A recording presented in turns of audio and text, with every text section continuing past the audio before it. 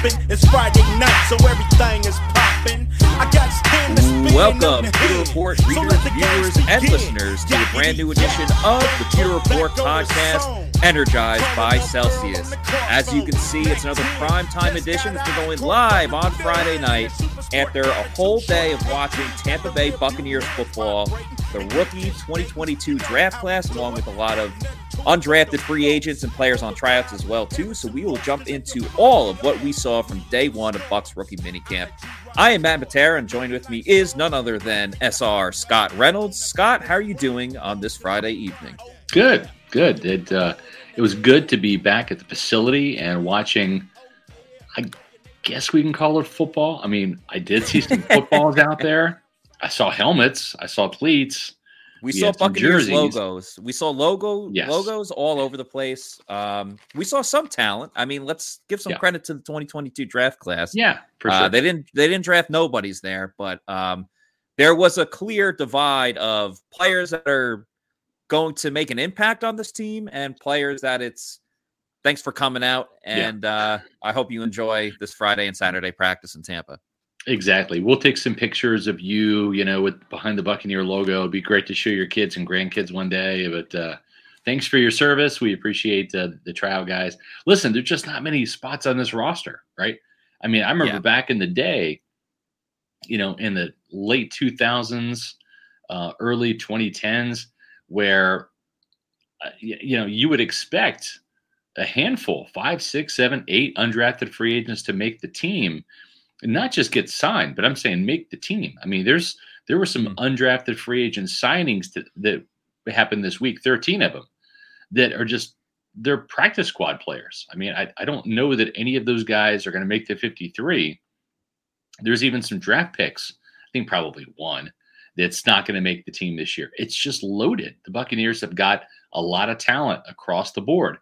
And so we spent a lot of our time, if you've read our insider, our Bucs insider, in terms of the rookie minicamp report, we've got that up on pewterreport.com. Definitely check that out. We'll be talking about some of that stuff, but there's some other details in there that Matt and I and JC compiled. So make sure that you read that article on pewterreport.com. We can probably put that here in the chat, right, Matt? But when you look at the players that we focused on today and the players that we'll probably focus on tomorrow, on Saturday when we're out there for day 2, is the draft picks, right? I mean, those are the players that have a chance to not only make the team, but also to contribute. And it really started with Logan Hall. That was really the guy that we were kind of there to see. And again, with defensive linemen, just like Luke Gadecki, Matt, it's not exactly the primetime showcase running around out there in shorts and jerseys to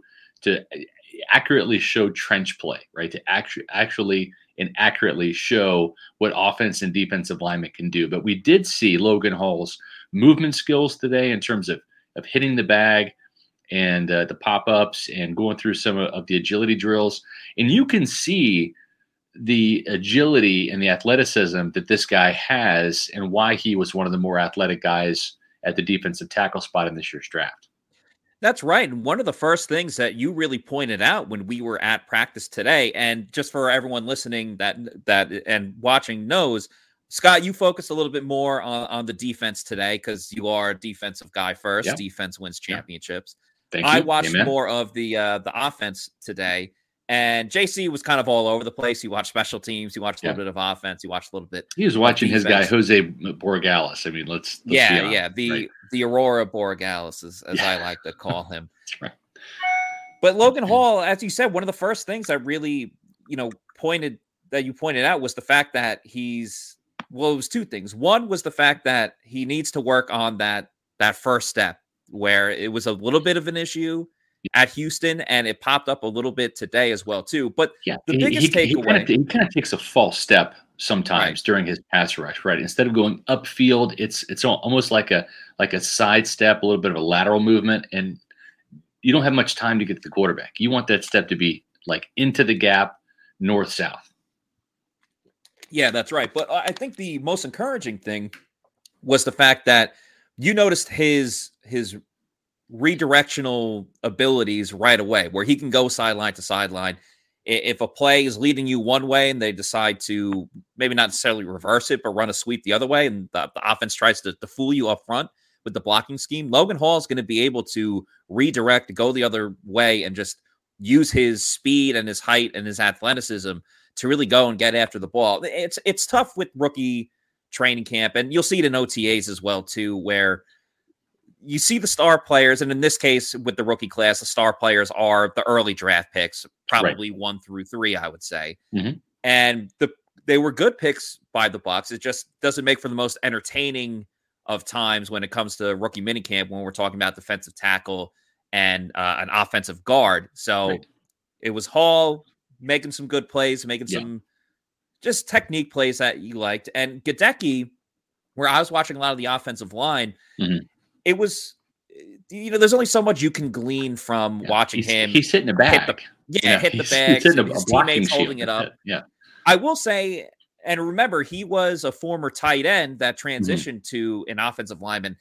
You could see the quick feet. You could see that he's got clean footwork, going ahead, going at it right away. He was good on the ladder when the teams were warming up. But then I was really looking too when they were running some drills where the left guard would go and use his footwork and move to the right side. And when you're pulling on traps and things like that, when you're pulling the offensive guard, and I only saw so many reps, but he looked very clean again, doing that, very fluid, was able to move quite well. I think the biggest takeaway from Ledecky, who didn't really play too much during the 11-on-11s, he wasn't out there, even though they had a lot of offensive linemen. And I was a bit curious about that because Logan Hall did get some reps when they went 11-on-11. So I don't know if they just want to preserve Goedeke. As you said, there was no glass on the field, so there was no glass for him to go and eat. But I would say my biggest takeaway, and you could read it in the article that I just posted in the chat as well, too, it was all about Harold Goodwin, assistant coach Harold Goodwin, who he works a lot more with the offensive tackles, but Joe Gilbert he won't be at practice this weekend. His daughter is graduating. I don't know if it's high school or college, but he's going to be at his daughter's graduation. So Goody took over that, and you could see right away, Goody was very loud. Right. He used a lot of expletives that cannot be repeated on this show. Salty language on a Friday. Yeah. Some shiitake mushrooms, things like that. Yes.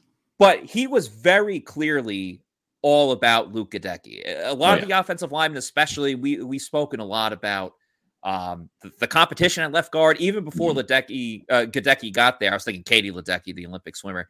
Even before Goedeke got there was already a lot of talent on the offensive line, a lot of competition. So a lot of the players in this Bucs rookie minicamp probably on the offensive line won't be either there for training camp or won't be there for long by the time cuts come around. But Harold Goodwin was all over the place with being vocal with Goedeke and tried to make some points across. You could see a video on our social media on Twitter where they're going through the ladders, as I mentioned before, and you see, and it's very lightly, so no one freak out, but you see Goodwin kind of tap him on the head a little bit, talking about what to do this a little bit better. He just taps him a little bit. He had a piece of paper in his hand. So he was very focused on Goedeke. Again, you're not going to get too much information out of just watching an offensive lineman do one-on-one drills, but I don't know, I thought it was at least encouraging moving forward as we get more into the nitty gritty of this.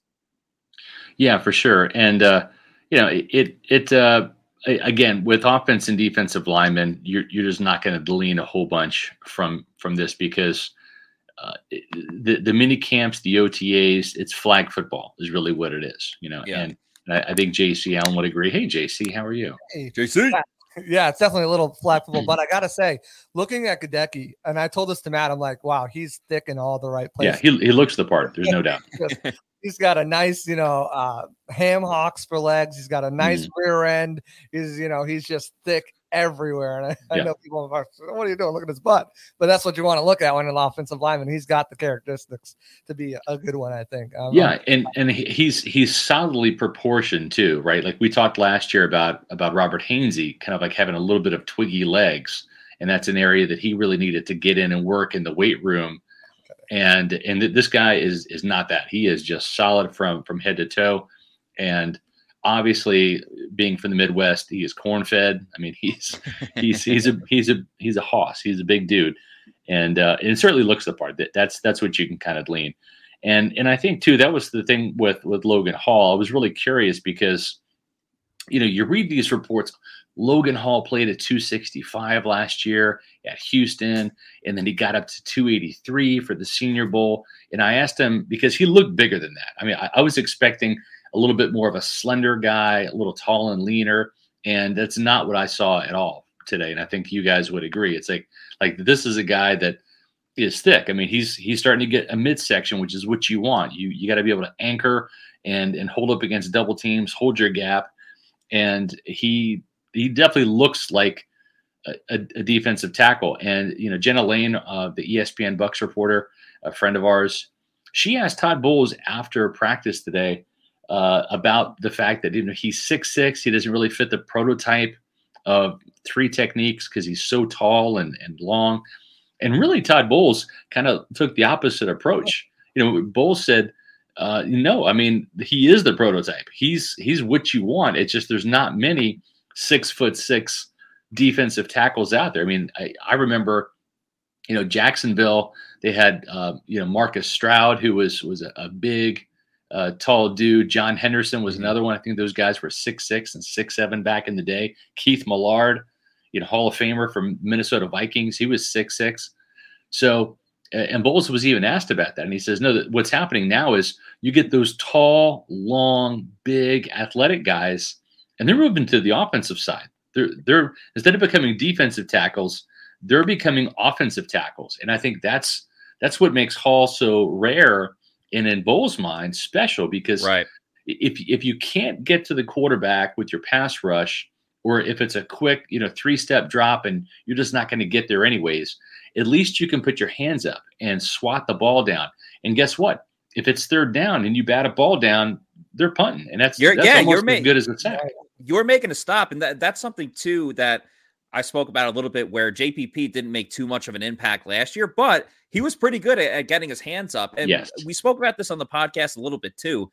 I can just already picture down the road, it's on Christmas night, actually, when the Bucks play the Cardinals. I mean, you're talking about a tiny quarterback in Kyler Murray. Logan Hall just putting his hand up. I think he's going to get multiple PBUs. Anthony Nelson, Will Golston, they're all 6'6". Yeah, it's going to be trees in the forest just putting their hands up and getting those stops. And I really thought it was interesting what Bowles had to say about Logan Hall. Here is Bowles speaking about him. It's actually a question that you asked today, Scott, during our press conference with him. Well, when you walk up to him, he's a big man, first of all. I don't really look up to anybody. Him being 6'6" and me being about 6'2", and I really have to snap my neck to look up at him. But he's a very humble guy, but on the field he works hard. He works very hard, as that shows today. Obviously it's shorts and t-shirt, but we like the hard work in him. He puts in the work, he puts in the time, and I like that about him. The always comical Todd Bowles saying that, he doesn't really talk to too many people that are taller than him, so he's got to snap his neck all the way up. But as far as Logan Hall, I would say, yes, it's early on. It's Bucks rookie minicamp, but so far, so good. I thought it was cool just watching the whole team stretch and warm up today, and he was, he was talking with Tom Moore, as you see in the picture here, too. Obviously, Tom Moore has been coaching for an extremely long time, and even though he's an offensive coach, there's a lot of wisdom and just insight that Moore can give literally any player that comes into this league. So it was cool to see Hall, who I guess since he was the first pick for the Bucks in this draft, despite it being in the second round, is kind of usually the first pick in any draft class is the de facto leader of that draft class for a team. So I don't know, it was cool to see Hall just take it all in. And that was one of the themes, especially with Rachaad White today, about soaking everything in, just enjoying the reality of being an NFL player and just getting that experience. Yeah.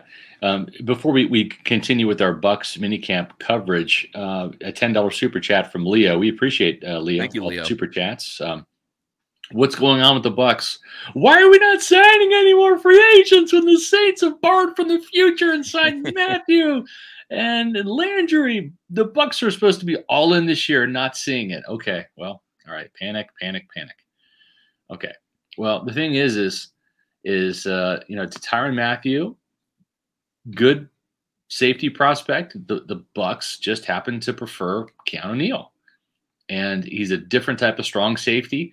I think Tyrann Mathieu is more of a free safety / nickel guy anyways. The Buccaneers opted for Logan Ryan instead, and the free safety is a Pro Bowler in Antoine Winfield, right? So I mean, it's not that Tyrann Mathieu's a bad player.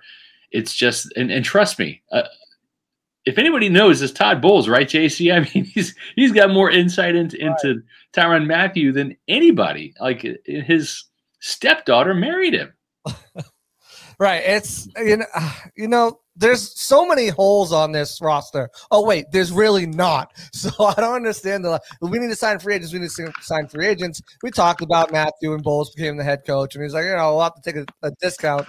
I don't know if we can offer him that much of a steep family discount, but obviously not. He signed for $11 million a year around that area. And, would he have been a weapon? Of course he would have. But you can't sign everybody, right? And I think right now the Bucs went in the draft, addressed the major holes, and everyone wants a wide receiver. Jarvis Landry is not really a good fit in this offense anyways, but, I think Russell Gage is better. Yeah, I think Russell Gage is better than Jarvis Landry. So he wants the names. It's every year. Every name that's got, every name that's out there. Everybody wants to bring those names. It's Julio Jones. It's this guy. It's that guy. And that's not how you build a team. You build a team by. Listen, if Julio Jones was still good, he would be on a roster somewhere. Okay, he's not the same guy, right? It's just like those people out there that say, we need to re-sign Jason Pierre-Paul and Ndamukong Suh. Nobody's asking to sign Ndamukong Suh, okay? He's 35. The film's out there for everybody to see. And, last time I checked, JC, and you made this observation today, this guy's wearing number 90, right? They've turned the page on Jason Pierre-Paul. He's not coming back. And I think the only way Suh comes back is if there is an emergency type situation, if there's a drastic injury. Otherwise, I just don't see it. And I don't know what Suh's asking price is. I don't know if he wants to play anywhere else aside from Tampa. If he's just like, hey, if I'm gonna go back and play, it's gonna be with the scheme I already know, with the team I already know. Otherwise, I'm happy, starting my financial future, as an advice giver, exactly on Wall Street. I don't know, but and at some point in time, like the league tells you too, right? The league will tell you when you're done, and sometimes these players don't understand that. But when nobody wants you, when you go unsigned, you're done. Right. I was banging the table 2 years ago before Ryan Sucker came in for Steven Gostkowski. I'm like, bring him in. And the league decided that they were done with him. One of the most accurate field goal kickers of all time. Yeah. But Cali Bucks brings up the point, about injuries, right? It's about loading up in the event of injuries. Well, that's all good and well, but good luck convincing these veteran players that have been starters throughout their entire career that, hey, you're going to sit on the bench, maybe see like 5 to 10 snaps a game. But, in case of injury, you can get in and start. It's not going to happen. That's how you build. You build the depth. You build from within. You build those guys up. You draft. You develop them. And then sometimes, yes, maybe you can get a guy. I highlighted them and we talked about them, or you and Matt talked about them last week. Some of the guys you can bring in here, or maybe it was Monday even. like a Trey Flowers or Akeem Hicks or Sheldon Richardson. Those types of players that many guys out there with rotational roles, but we're not going to get Tyrann Mathieu in here. We're not going to get Jarvis Landry in here to be a number 4, sit on the bench. We're not going to. We'll use you when we use you. And and that's the last point I want to make about Mathieu and Landry going to the Saints. Mathieu was just always going to be too much money. So what did the Bucs do instead? They got cheaper options with Keanu Neal at safety and Logan Ryan, who could play some safety and play nickel. So you got 2 secondary players for the price of 1, with New Orleans going with the Honey Badger.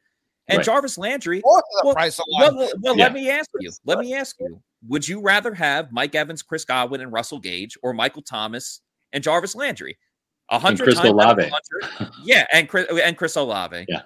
I still 100 times out of 100, I'm taking the receivers that the Bucs have. So for everyone that's upset about that, just look at what Tampa Bay already did. They just made their moves a little bit earlier, and let's not forget, they still got Gronk on the pipeline. And when Gronk gets here, that's going to be a significant addition. So the Bucs have been making moves. It's just They're not going to be in the line as much as they've been in the limelight with news throughout the last 2 or 3 years. They're not going to be in the news every single day. And today it was just the Saints. I think people are underrating Russell Gage, how good he can be in this offense too. I agree. I feel like that's like severe thing. Everyone's like, Godwin, what about Godwin? He might not be ready. Well, Russell Gage was almost insurance for that because he has the inside outside versatility. Now after that, I guess you can make some question marks with Perriman and Grayson, but you have to be impressed by what Grayson was able to do last year. And Matt asked some wonderful questions to the offensive coaches this past week about that and about his progression, and they're very high on him. So maybe there's an option where out there, we're getting past June 1st now. Coming up soon, and June 1st cuts, and then training camp cuts, and then maybe one of these guys, maybe a Julio Jones does decide to come for a wide receiver 4, and you have that kind of balance out. But as of right now, you have what you have. We're talking about 3 roster spots here, right. And there's a lot of people out there. What about Scotty Miller? What about Scotty? The team's still high on Scotty Miller, right? He had a significant injury, right? And he's made some big plays before. We've heard both Kevin Garber and Byron Leftwich say that was a bad injury, happened at a bad time, right? And honestly, when he came back, he wasn't the same guy. Now he's had the offseason to heal, and I believe that he could be a 4, 5, or 6, right? Maybe Tyler Johnson gets back to where he was in terms of catching touchdowns and a better yards per catch average 2 years ago than he did last year, right? Remember, he came to camp a little bit out of shape and overweight. That was noted, and he ended up playing a lot kind of by default. But Brashard Perriman, he did make the touchdown catch, the winning catch against the Buffalo Bills. He didn't do a whole bunch outside of that. Is he capable of more? We'll see. This team is still going to be giving Jalen Darden another shot. They drafted him in the 4th round.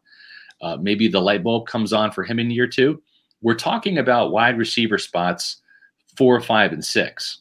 And you mentioned Cyril Grayson too, who I think probably out of the guys I just mentioned, probably the arrow pointing up, because this is a what have you done for me lately league. And he was the guy that was doing it at the end of the season when AB was out, right? So I think they're going to be okay with their in-house options. Then you throw in Stearns and Tompkins, some of those guys that we saw today, the Texas Tech kid, Geiger, and yeah, and that's Tompkins. He's a very small guy, very small, very thin, fast, probably a little bit lighter today, Matt, after practice, wouldn't you say? He lost a couple of pounds. Yeah. Oh my God. Well, yeah. So for Bucs fans that didn't know, well, obviously because we weren't able to film it at this point or whatever, but they're running 7-on-7s and 11-on-11s, and they're in the middle of it, and one of the receivers started coming a little bit like closer towards us, only a couple steps, and I believe it was Geiger, and he just started puking a little bit. Yeah. He just, he upchucked the boogie, as the song goes with Kid Rock, and I'm like, oh my God, he's puking. It wasn't like a Donovan McNabb in the Super Bowl type of puke, right. But there were some chunks on the field, and then he just spit up a little bit. Sorry to get Tompkins. Was it Tompkins? Okay, it was Tompkins. Sorry, Geiger. I'm not trying to. It's not always the best look, right? At your first mini camp. Traylon Burks threw up everywhere today for the Titans. So did he? Okay. And it was a lot more than what Geiger threw up. So okay. I mean, that's a number one guy who we all would have loved for the Bucs to take at 27. Yeah. If he was there, and leave it to Pewter Report to get into the amount of vomit the wide receivers spew at day one of Bucs rookie minicamp, and then compare, what Tompkins threw up compared to what Burks threw up. Right. You're only going to get that at Pewter Report. Nowhere else. Well, we just report the facts. We just try to give you as much in-depth information that we possibly can. And speaking of going in-depth with information, you got to go in-depth with all the flavors that they have. Oh boy, for Celsius energy drinks. I mean, I am rocking I had a Celsius earlier, but I'm also rocking the sparkling pomegranate right now too. And that's the beauty of Celsius, is that there are multiple. You got the orange today. Okay, awesome. But the beauty of Celsius is that there are multiple different flavors. You see it right there, the tropical vibe, the sparkling wild berry. They got watermelon, strawberry, kiwi, guava. The peach vibe is one of my favorites. You can't go wrong with any type of flavor. That includes cola and the Arctic vibe. But as great as the taste is, the most important part and why you're drinking Celsius Energy is because of the fuel it gives you. It gives you that drive to go out and crush that workout, to go and crush your work day, or if you got a long 3-hour drive like I have recently. Or just wake your ass up in the morning, Matt. Yeah, right? just start your day, substitute it for coffee. You get all of that energy that you want, but none of the, the post-energy drink jitters, none of the crash in the afternoon after you have your energy drink. Celsius, between the flavor and the energy that you're going to get, I would put it up over any other energy drink that you can get at the market. And it's everywhere too. You can go to your local gas stations, bodegas, everything else in between. They have Celsius energy drinks all over the place. So make sure you go to CelsiusEnergy.com. You can also go to Amazon, buy a bundle package there too, and have it sent straight to your door, because Celsius is everywhere now. Just be careful how late you drink it. That's true. Yes. I had some during the it works too well sometimes. The schedule game, I didn't fall asleep till like 1:30. I lay down in bed and I told the guys, so I had existential, what is Earth? What is It was great. But I also pumped out 5 stories. So take That's true. Yeah. You were definitely cranking it out last night. As your Boston Bruins stayed alive. Yes. Celtics just like the Tampa Bay Lightning. Staying alive. Stand alive, get 7, here it comes. Stand alive, stand alive. Yeah, okay. It's Friday night. I didn't know we were done. Yeah, exactly. It's Friday. The vibes are a little bit different. Yeah. So hopefully. All right. Okay. Well, hang on. Let's talk one more thing about Logan Hall, because there was a comment in here that I wanted to get to, that we were talking about Logan Hall's and let's see where. While you look for it, I just want to say I was watching Logan Hall do some of his drills on the bags and stuff like that. Yeah. I mean, the get off is there. That get off is legit there. One thing I did notice about him though is, and he's said he's got to work on it. We've all said that got to work on it. He's a little high sometimes. He can play a little high because he's so tall. And me and Scott, both of us saw that. One of them wasted rep with a wasted movement before. So it's just things to work on. But I mean, they're gonna get it. Yeah, and you know who is like the real adamant one about the pad level? It's not Casey Rogers. It's Lori Locust. Oh yeah. I mean, she I've talked to Will Golston about it, and she is just adamant about pad level. Will, got to get your pad level down, down, down. Will, down, every down, down. And so she's going to be, Logan Hall's new best friend when it comes to the pad level thing. I mean, Will Golston will tell him that, look out, here comes Lori, talk about your pad level, because that is her thing, and maybe, and I'm just keeping it real. I mean, she is a female and she is shorter, and so I think that's the positive, right? It's that's what Bruce Arians said. When you've got different people, right, of different races and genders and skill sets and backgrounds coming into the coaching staff to give a full-fledged diverse opinion, that's what she brings to the table, right? She's get down. You're 6'6", that's great. It works awesome when you are reaching out to grab quarterbacks and trying to bat balls down. But when you're trying to get that initial surge and anchor, hold your gap, the line of scrimmage and all of that, that's one of those things that really come into play, JC, is when you're looking at those big, tall, long-armed defensive linemen. Pad level is everything, right? I mean, it can work for you on third downs when you're holding your hands up, but it can work against you on first downs when you're trying to anchor against the double team and and all of that. Right, exactly. And it'll be something that he's going to work on. I mean, we said the same thing about Joe Tryon when he was, before he came out. Obviously he opted out for his final season. Yeah. And when he studied the tape, you saw some wasted movement. We saw some high pad level at times, and he worked on it all season while he opted out. And he came in and you didn't see as much of it, and now they're working with some of the best coaches in the league. Casey Rogers won the defensive line coach of the year just last year, the year before. I mean, they've got some really talented coaches. They're going to whoop his butt into shape and make sure that he is playing with his pad level low and that he is not wasting any movements on that first step, because he's got such an explosive one when he delivers it. I like the fact that he's 290 right now, right? He said he was 290. And again, it's like I was even kind of worried a little bit, like he played at 265. Actually, Logan today said, no, I played at 270 last year. I'm up to 290 now. Remember, Todd Bowles said, we think he can get up to 295, maybe 300 to play there. And, he's built a little differently than Gerald McCoy. And I wrote about this in the Insider today. But Gerald McCoy was 295 coming out of Oklahoma, right? There's a 5-pound difference. So when people say Logan Hall is too light to play defensive tackle, 3 technique and all that, he really isn't, especially now that he's, listen, at 270, yes. But at 290, he's getting up there. And as he gets a year or two into an NFL weightlifting program, there's going to be some struggles this year. I'm telling you right now, there's going to be some ugly plays.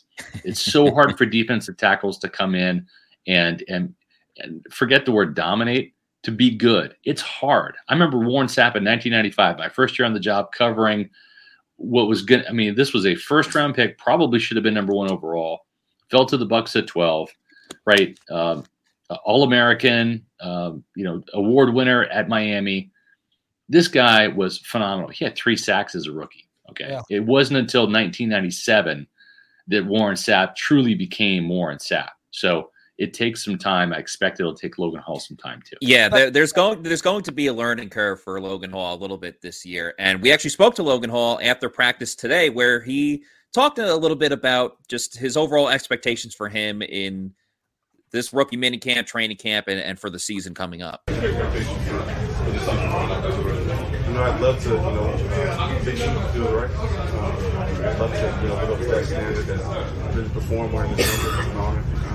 Expectations for the season, I'm just trying to, fill whatever role I'm given. Obviously, I want to be a starter. Obviously, I'm going to work hard to try to obtain that. But I'm just going to do everything in my power for the team and the season to win. Another thing Hall was asked about, too, I'm curious to get your guys' opinion on it. He was asked about if he spoke with the coaches, and I think we all predict that he's going to mostly be a 3 tech for the Bucs on the defensive line at defensive tackle. But he talked about that he can be versatile. He can move around along this defensive line. Do you see him moving around this year at all? Or do you think that, because we saw it with Joe Tryon-Shoyinka, now that was more because he was rotating at outside linebacker because JPP was there. Yeah. So they moved JTS inside. Do you see them moving around Logan Hall at all, or just strictly, all right, let's just focus on this one job and we'll worry about the rest of it, in seasons to come? I think it really depends on what else they do at the position. If they bring in back Sue, if they bring in a guy like Richardson or a guy like Akeem Hicks, I can see them saying, okay, we're going to make sure you learn this position, but we also are going to be able to utilize you in different ways. If not, I think that, they're going to stick him, hey, this is your position. You're going to learn this position. Maybe we'll do some different things with you, but like for the most part, this is exactly what we want you to do, perfect this position. Then next year we'll be able to move you around a little bit. But he definitely has versatility too. I agree. I'll say this too. I agree with everything you said, JC. So I'll add a different point. Don't get so wrapped up about the depth at defensive line right now, right? Because if you remember, Jason Light, I want to say it was before the 2015 season, 2014, 15, 16. I'm getting old, so I don't remember dates as well as I used to. But he picked up. Yeah, thanks for reminding me. I'm half a hundred. I got my friggin' AARP card in the mail like a week after I turned 50. Like those son of a bitches don't waste any time. It's ridiculous. It's like I just turned 50.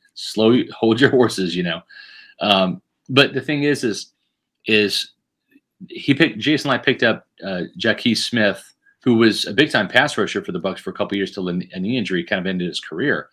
The week before the season started, he did the same thing with Carl Nassib, claiming him off waivers, former third-round pick from the Browns. And Carl Nasty became a pretty decent player for the Buccaneers for a couple of years. Team captain. Yeah, team captain too. So I'm not going to panic about this.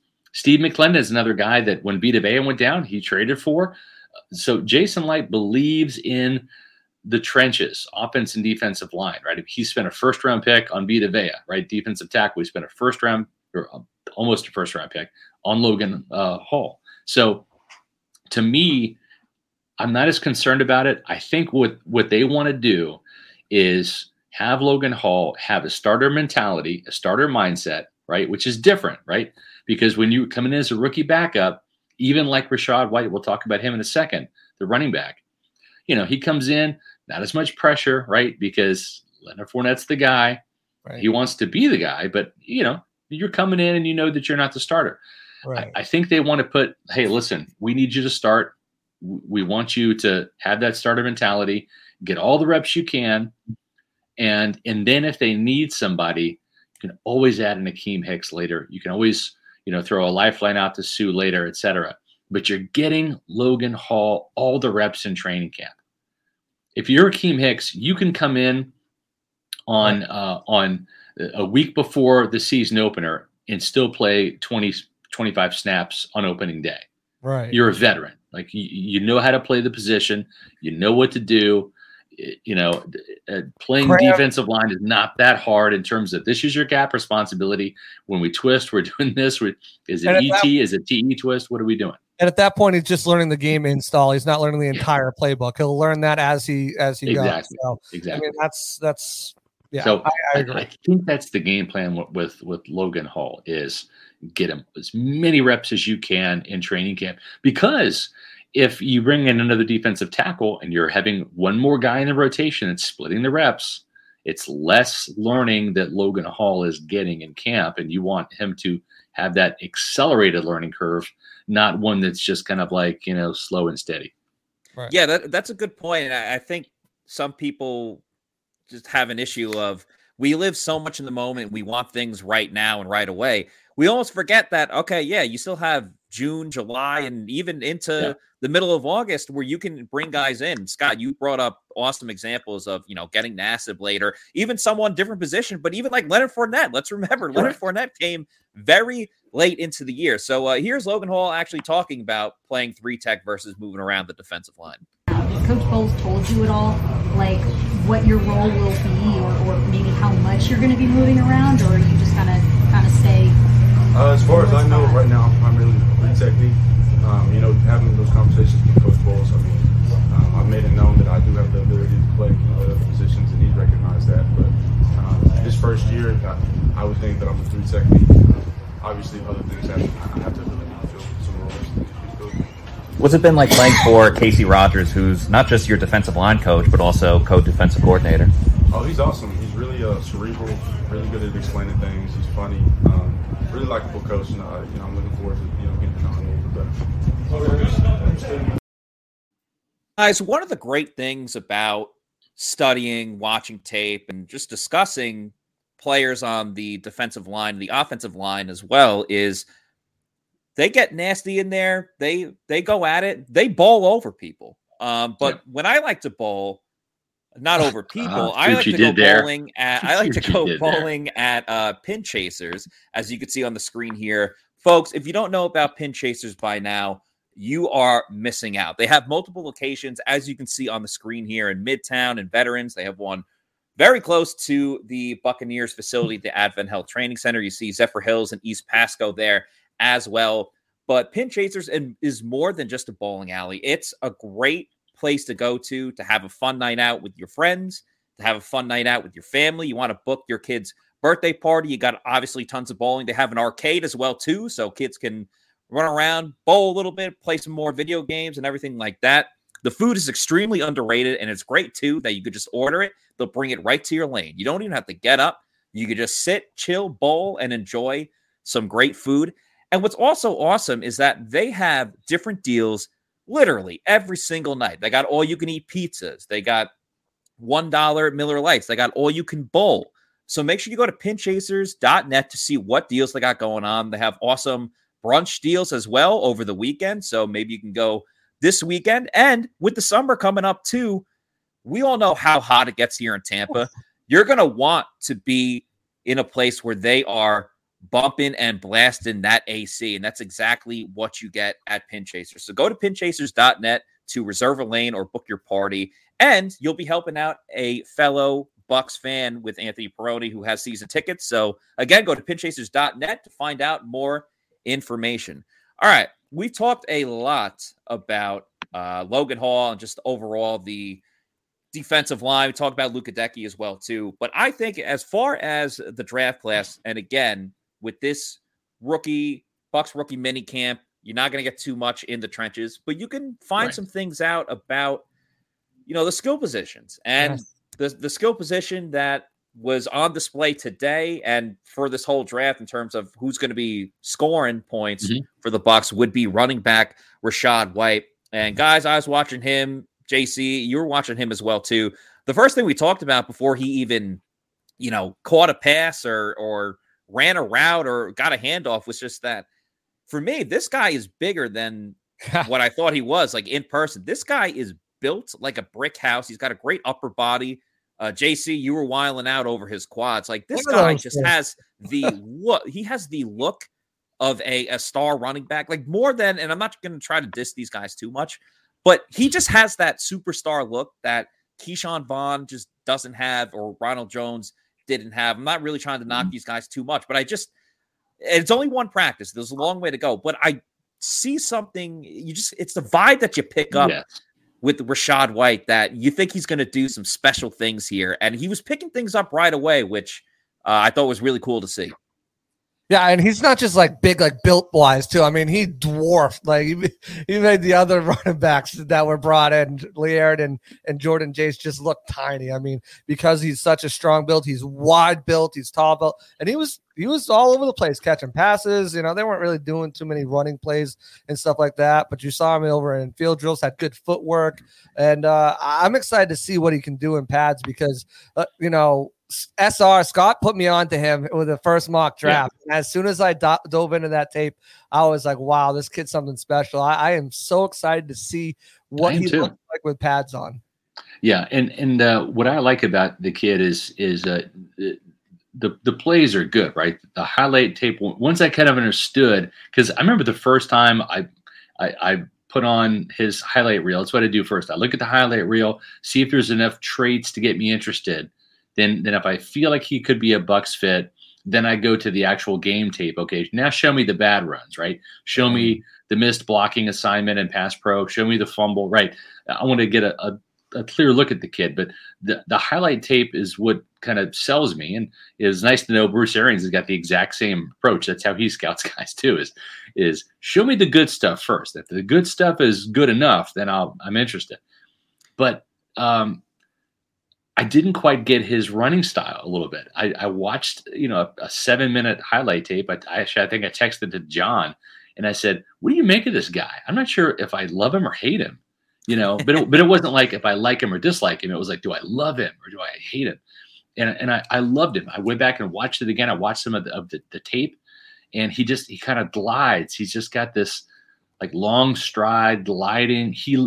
To me, Matt, and this kind of speaks to your point, he looked like a professional football player playing college football, and it's kind of weird. Like I'm trying to think of some other examples.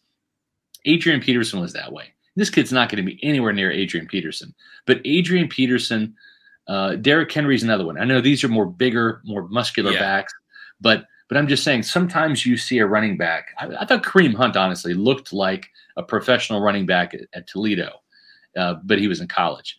But what really stood out to me was, and we all heard the story, and I think a lot of Buccaneer fans have heard it either from our podcast or from the press conference or whatever. But Jason Light was talking about when he came to the facility, he had a football in his hand, almost like the program, the old movie, The Program, where the running back was walking around because he fumbled in the game and the coach made him, here, you take this ball wherever you go to class, all that stuff. And all of his teammates are trying to knock it out of his hand and all that. This kid carried a football around the team's facility on the top 30 visit. Like, what are you doing? Like, I just love having a football in my hands, right? So today he shows up and signs his contract, right? He gets fitted for his helmet, and then he wants to take his helmet back to the hotel. And they're like, no, you can't take the helmet back to the hotel. Like you said, that stays here in the locker room. And he's like, well, I just want to take it. And they're like, why do you want to take your helmet? He's like, because I want to wear it. Because he hadn't worn a helmet since the Senior Bowl, which he called the Reese's Bowl, by the way, which I love because it is the Reese's Senior Bowl. Correct. So he's just helping out with the sponsorship. And he said too that he wanted to he was watching the Dallas Mavericks versus Phoenix Suns NBA playoff game and the Heat versus the 76ers. And he's like, well, since I haven't worn it since February, like I miss the feeling. He's just a guy that loves football. And everyone says that they love football, but this guy wanted to hold the football, wanted to wear the helmet all the time. This man loves football. And we actually have video of Rachaad White talking about said helmet situation where he wanted to bring it back to his hotel, but fortunately the Bucks would not let him. I mean, whatever the coaches need me to do. Like I said, I'm just here every day competing. Obviously, like I said, you got goals and expectations as a player, but whatever coaches need me to do, I'm going to do it to my full capability and my best ability. Rashawn, what were you planning on doing with the helmet? I mean, we got, installs and things like that, and sure, I was just going to wear my helmet. I was going to watch the Mavs game last night and watch the other game, the Philadelphia 76ers with a helmet on, the visor on. Like, I just wanted to wear it. You could sleep with it too? Like, I mean, if I had fell asleep, yeah. Did you do that in college? Like, that can't be. Is it that comfortable wearing those? And like, you're trying to watch TV? And I ain't gonna lie, I didn't do that in college, but I mean, it's been a drought. Like, I was able to have the, luxury to go to Reese's Bowl, so that was the last time I put on the helmet, and that was, February. So it's just been a long time. I feel like so. I miss wearing a helmet and things like that. So yesterday just happened and things like that. Yeah, I was trying to take it with me, but they didn't let me. I just love that he said it so nonchalantly. Like, I just wanted to wear the helmet. Like, he was genuinely disappointed. He was genuinely disappointed.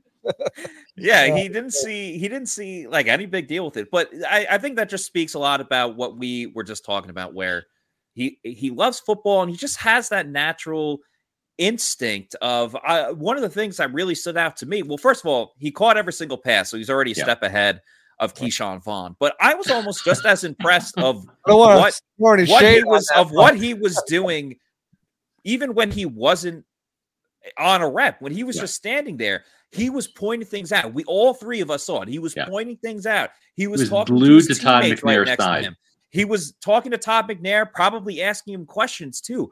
He was just trying to make himself better at literally any aspect that he could. And that was one of the things that really stood out to me more than really any other player that was out there. Like, maybe he didn't necessarily make every single play, but again, it's day one of Bucks rookie minicamp. There's a long way to go, but so far, Rachaad White's got to be up there as like one of the most standout players here. He's serious about football. Logan Hall is serious about football. Luke Hideki knows nothing other than tractors and football. Right. He actually was one of the only players too, Luke Hideki, to stay late on the field and work on some different technique things and stuff like that. I mean, that's why you scout these players. You're not just drafting the player, drafting the person, and you got to have both, because you can have a good player who has some flash and has some athleticism, but the person can flake out on the team, right? And the Buccaneers, they went through that with Antonio Brown last year in the Jets game, right? I mean, he flaked out. You can't help the club when you're, peace out and prancing around off the field, right? So that's why I'm so high in this draft class, is because they have the guys that have really good ability, but they're really high character, hardworking, serious guys. And JC, with this coaching staff, and I was talking about this with Rick Stroud today, the reason why Tony Dungy was successful, the reason why John Gruden was successful, the reason why Bruce Arians is successful, and why Todd Bowles will be as well, is because you can have a talented roster, right? Players play the game. This is a players' league. You have to have talent. Right. But I've seen plenty of talented players come into this organization, not get coached properly, not get developed, and just flame out and just not live up to the potential. And the reason why Dungy and Gruden and Arians and I think Bowles will have success is because of their assistants. This is a tremendous coaching staff, just like those in JC. Talent is great, but it has to be developed at this level. And And you mentioned Harold Goodwin, out there, and you too, Matt, coaching up Gadecki, right? Casey Rogers. I mean, this is I think almost an all-star coaching staff.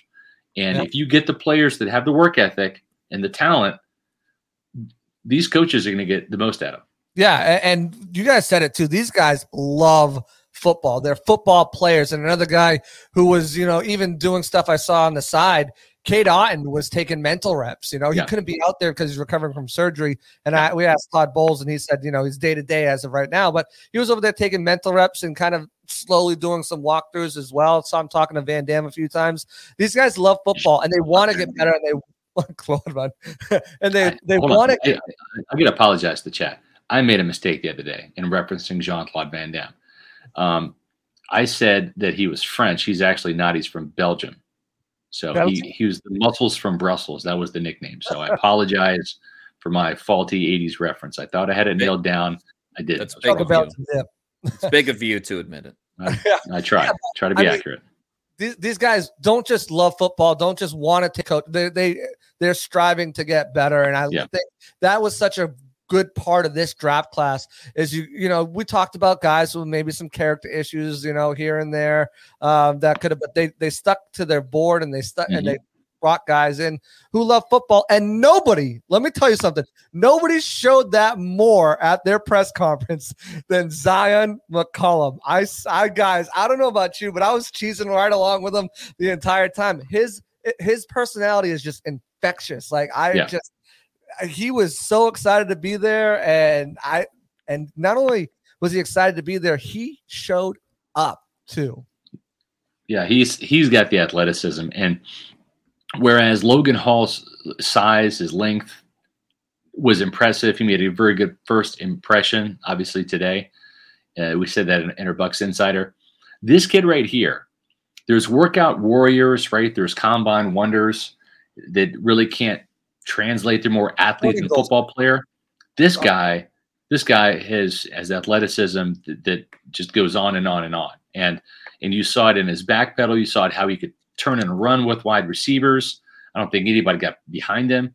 And of course, he's not going up against Mike Evans and Chris Godwin yet. Russell Gage, 5'7" wide receivers. So yeah.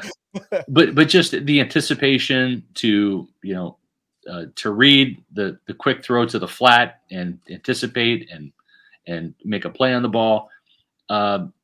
He certainly didn't look lost. It looks like this kid, and you look at the production, 54 pass breakups, 13 career interceptions, the athleticism and the instincts. That's why they drafted this kid. And he's smiling all the time. He's got a thirst for football. He wants to learn. He's got me excited too. I really like the draft class. He was so happy. It was just awesome to see. Like everyone, as you said, JC, like it was infectious. Like everyone else was really happy to too. Like he was just so appreciative, and it was just really great to see. You can be serious and love football as we talked about, but you could also have a feel for the moment as well too. And I thought one quote that McCollum had that was really cool is he's banking a lot on, or just learning a lot from cornerbacks coach Kevin Ross, where he talked about that Kevin Ross has helped him so much that the field has been shorter for him. And he talked about just how you have so many different assignments and your college asks you to do so many things here, and then you go to the NFL and things get flipped and things go in different directions and they ask you to do different things. And he said that Kevin Ross has really helped him so much with this transition coming to the NFL, and it's still very early, but to shrink the field and have you just focused and honed in on something like that, I think is going to be really important for him, especially because, he's a 5th round pick. And a lot of times 5th round picks, you could get some playing time, but you're a bit of a long shot or, almost a bit of an underdog, some would say. And speaking of underdogs, you got to go to Underdog Fantasy, another sponsor of the Pewter Report podcast. As you see here on the screen, they have a $10 million prize going on right now for Best Ball Mania. It's Best Ball Mania 3. And folks, I encourage you to get in on this early as possible, because last year when they did Best Ball Mania, they had a user at Underdog Fantasy. They did their draft in June. and they ended up winning $2 million. I think Underdog Fantasy is so much fun because you can draft players and just set it and forget it. All right. People love doing drafts, but there's a lot of, issues and technicalities of, this player's on a bye week. Who am I going to pick up in free agency? Oh, this player is playing hurt, not getting the production that I want, or they're going up against a really tough defense. Maybe I should switch this out. Nope. In Underdog Fantasy, you just pick your team and they accumulate all the points for every single game. So you don't have to worry about waivers, trades, all this different stuff. You draft your team and you go and you head into the season. And on top of that, too, they have weekly and daily fantasy. So maybe you don't like the team that you drafted a month ago. All right, you're feeling good about week 11, week 12. I like the opponent that the Bucks have. Just play that week. We're going to have a lot of Pewter Report Underdog Fantasy leagues when the NFL season kicks off, including daily fantasy and weekly fantasy. So make sure you go to underdogfantasy.com, use the promo code Pewter, and get a discount or get a free deposit with your signing up at Underdog Fantasy. So that's underdogfantasy.com. Again, $10 million in prizes if you play Best Ball Mania 3. So why not take a flyer on that? $10 million. Everyone could use $10 million except for like the richest people like Elon Musk and other billionaires. But odds are $10 million. Why not? It's Chris 20. Godwin as well too. Russell Gage, he got a pretty good contract. Russell Gage has got 10, yeah. Yeah, exactly. But it's low risk with an extremely high reward. So again, go to Underdog Fantasy for more information. $10 million. $10 million. Check it out for sure. Okay, Cokeeft, little Cokeeft action. What I noticed about Cokeeft is being from Minnesota, don't you know? Minnesota. He's pale. Yeah. Oh my God. He's pale. Like, welcome to Florida, dude. Like, you're gonna need some sunscreen. I'm just saying, right? It's like, I knew he was a ginger, right? But this guy, wow. He's white. He's lucky there's some cloud coverage today, because yes, well said, JC. There was some cloud coverage, and that really helped him. But this is a guy that he needs to slather on some sunscreen. Now, if he was still in Minnesota, he could probably get some NIL money from like Coppertone, right, or Australian Gold, right. And he needs like an NFL endorsement deal, right? He just does, like Coppertone, Sunbum, whoever, right? He needs a sunscreen deal for sure. But aside from his northern skin tone, which he's going to get a tan out of here. Not a tan. He's going to get red. But look as red as those numbers. Yeah, exactly. Good thing he didn't wear the red jersey today. Like, he was in the white jersey, as you see there. If he was in the red, it would have even looked even worse. Yeah. He's going to be one freckle by the time training camp's over. That's what's going to happen. Just look at Ryan Jensen's darkest he's ever got, which is not dark at all. And exactly. That's what we got from this guy. Yeah. We're saying this now, and Cokeeft is going to hear this and completely kick our ass. Like, we're frigging dead meat for poking fun of his melatonin here. Or melanin. I think I said melatonin because I'm almost ready to go to bed, fellas. It's past my bedtime on Friday night. It's 8:30. I want to go to bed soon because we have day 2 tomorrow. Right. But no, I think that again, you're not going to see the real Cokeeft until the pads come on. This is a guy, right? And like when we walk into the Bucks locker room, which we're actually going to do this year, I believe, after 2 years of not being in there because of COVID, I think we actually get to walk in. They've got like a little clock, right? And most football programs have this countdown to, the next opponent, and a countdown to opening day, whatever. He's got to have countdown to the first day of pads in camp. Yeah. I bet you he's already asked Todd Bowles, when does training camp start? Okay, great. All right, so I got that date. When is reporting day? Got that. Okay, now, more importantly, when is the first day of pads come on? That's what he wants to know, because that's where you get to see the real Cokeeft. And we saw him catching some passes today. Great. Yeah, they were like 2 yards out into the flat. It wasn't. He made as many catches. He made as many catches today in practice as he did all of his last year at Minnesota. So I guess that's an improvement there. I want to see the kid block, because what I wrote in my SRS Fab 5 in last week about Cokeeft when I was watching some of his tape is that when when he blocks, it's almost like if you watch like one of those rom-com, like the romantic comedies, right? Where it's like, they're at a prom or they're at, whatever. And like, there's a spotlight on the guy and the girl, right? And everyone else is like, not even there. I mean, they're there, but they're not even there. When O'Keefe, it's like when he's got his opponent, right? Whether it's a linebacker, defensive end, whatever, it's like all of a sudden there's a snap of the ball and it's like, well, I've had the time of my life. I'm going to block you into the ground, you bastard. You're not going to get my quarterback or my running back. And it's what he does. Like, he just will literally just bury you. And it's like there's nobody else out in the field. He will literally just lock onto his guy, and the other 20 players on the field don't exist. They don't matter. And I love that about the kid. I'm waiting to see it. Yeah, he's just a football player. He's a football. He came up for his press conference, and the first thing I asked him was, "How was your first day of minicamp?" He's like, "I'm just happy to be back on a football team, to do anything I can to help this team win a championship, to get back to the Super Bowl." I was like, "Oh, but how was your first day?" And he's a football guy. He's a team first guy. He's going to do whatever he can to help the team. And he said that too. Yeah, Minnesota, they asked me to block, so I just did it to the best of my ability. And the best of his ability was the best in the nation as a blocker. He's just a nasty guy, and I can't wait to see him side by side with Ryan Jensen. I'm so excited for that. I'm telling you guys, we talked about it on the other podcast where we were talking about the FU blocks. We have to have an FU block counter for this season, and O'Keefe is going to be involved. And at the end of the year, we will keep track. We will count up all the FU blocks. Right. Kind of like if you made a lot of money, you would count up those stacks of cash in your hand. And if you're going to put your money in a safe and secure place, Scott, I believe the place you would go to is Immuni Financial. I think you're right. Wow. Wizard.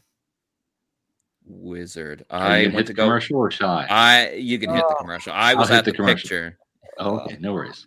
If you get the picture, I'm going to hit the commercial. And here we go. At Immuni Financial, we help you live in the now. Dude, congratulations. We're so happy for you. Thank you. And even though the now may feel very different, you still need to plan for the future. How's retirement treating you? Oh, just fantastic. I know I say it all the time, but you really got to come up to Colorado. Let's do it. All right. Yeah. We can help you develop that plan to keep you on track, so you can still prepare for tomorrow, today. Immuni Financial. Plan ahead, stay ahead. Matt, JC, I say it all the time, don't I? Yes, you do. Colorado. But it has to be reiterated. It has to be. We have to get to Colorado, and Need to. And the best time to do it is not just for like a little weekend vacation or going to go for a week. No, like you want to be able to go there and enjoy like a 2-week vacation, right? We're talking about like when you retire. I'm much closer to retirement than you guys, right? I get that. But the thing is it's never too early to start planning your retirement, because the earlier you start, the chances are the more money you're going to have for your retirement. Managing your family's wealth means more to Immuni Financial than simply allocating your assets. It means legacy planning, brokerage and advisory services, retirement accounts, college savings accounts, and insurance services. With 40 years of experience, do what I did. Folks, I literally have Immuni Financial in my financial corner. It's where most of my financial investments are. I've been thrilled with the advice, the guidance, and the money that I've made for my retirement accounts and for my college savings accounts for my kiddos. Call Immuni Financial, 1-800-868-6864. Visit Immuni.com. Even if you already have a financial advisor, even if you already have a brokerage company that you work with, it doesn't hurt to get a second opinion. This is your finances we're talking about. This is your retirement we're talking about. It's a free, no obligation consultation. Give them a call, 1-800-868-6864, or visit them on the web at Immuni.com. You'll be delighted you did. All right, guys, as we begin to wrap up the show, I do want to give a quick shout out to some of the undrafted free agent wide receivers. We mentioned them earlier, but some of the guys that really stood out was Jarrett Stearns. Again, 5'7", he was wearing number 9. Obviously, very fast, great athleticism, was leaping up, making some catches, but he really made a lot of good receptions, like in traffic with multiple defenders around him. I know he's not the prototypical size that Buccaneers front office and coaching staff would like to see, but he was fast, and I thought he was impressive. Cameron Brown, JC, you had an eye on him. Devin Tompkins as well.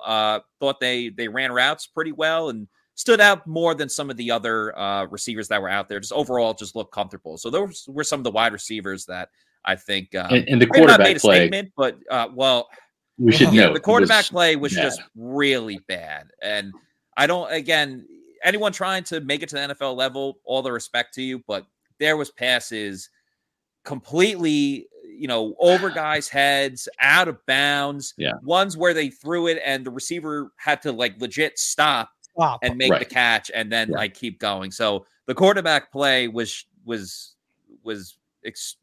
very bad, and that hurts the receivers. It does. You need a solid quarterback to help you out. But I thought some of those receivers still. I think these receivers, especially the guys you mentioned, right? The signed undrafted free agents, the guys that are going to be in the OTAs, right? I think when they have the likes of even Kyle Trask, Ryan Griffin, Blaine Gabbert throwing the ball, they're gonna be like, "Oh wow, it's a spiral! It's right in my hands." Like, wow, he led me to the spot and I caught it, right? So, I totally agree, Matt. It's hard to get a great clean look at some of these guys because the quarterback play is just they're tryout guys. We did have one interception. I forget the guy's name. Sitting, maybe I think it was something with an S. Yeah, something with it. One of the safeties with an S. Spillum. Yeah, Spillum. Yeah, Spillum. Yeah, so he had an interception. I think. And again, it was a bad pass that went off the receiver's hands because he had to adjust to try to make the play. It was not good. But, and that too, Andre Anthony, the Bucs 7th round pick, he would have had a nice sack if it were live. He had a nice, club rip move, right, Scott? Club rip on a player who will probably be selling insurance in a week. Yeah. So, I mean, he had nice. And guys, I saw some people asking about it. And I, after the grinding the tape, I'm sure you guys are all stoked to see how Camarda did. And we put some videos up on the Twitter feed there. Man, I counted one of his punts and I was like 1, 2, 3. He's got some hang time. He had some hang time for that for sure. And it was like a 46, 50-yard punt too. It wasn't like a cheap little punt. Man, this kid, and I watched him hold for a majority of the time too. Not every snap, but he looked very clean, he had laces out. So I mean, this kid, opinion better. I mean, if I thought it was going to be a competition going into camp after watching him punt today, I'm very impressed with his punts, much like I am about Jose Borregales and his kicking game. We're waiting for you to say that. You're watching the specialist today, that's for sure. Yeah. Folks, we watched it all today, even though we didn't want to watch some of it because there was some bad football. But that's to be expected when you have a bunch of tryout players during Bucs rookie minicamp. The great news is we're going to be back there tomorrow, and we're going to be talking about it on Monday at 4 o'clock Eastern time. That's the next episode of the Pewter Report podcast. We appreciate you guys hanging out with us on a Friday night. It's been fun doing a couple of these primetime shows. And if you wanted to hear my thoughts on the schedule, I wasn't on the podcast last night. You can read about it in my new SR's Fab 5 column on pewterreport.com. We've got a ton of content up there today. We have even more coming Saturday and Sunday. So this is not a typical weekend when it comes to content. We're going to have a bunch of it this weekend because there's a bunch of stuff to talk about from this Bucs rookie minicamp, plus the schedule that just got released last night. So it's been a fun week here on pewterreport.com. We appreciate you being a part of it, watching all these great Pewter Report podcasts we do. We appreciate everybody who subscribes. We're on our way to 8,400 now, thanks to you guys. If you have not subscribed to Pewter Report TV yet on YouTube, please do it because it helps us out. And it really helps us out whether you're a subscriber or not, when you hit the like button, because when you do, it helps our algorithm on YouTube, helps us get in front of more Buccaneer fans that are as cool like you, and we love the Pewter people. So please help us out. Please help our YouTube channel grow. Appreciate everybody out there tuning in to us on Pewter Report TV.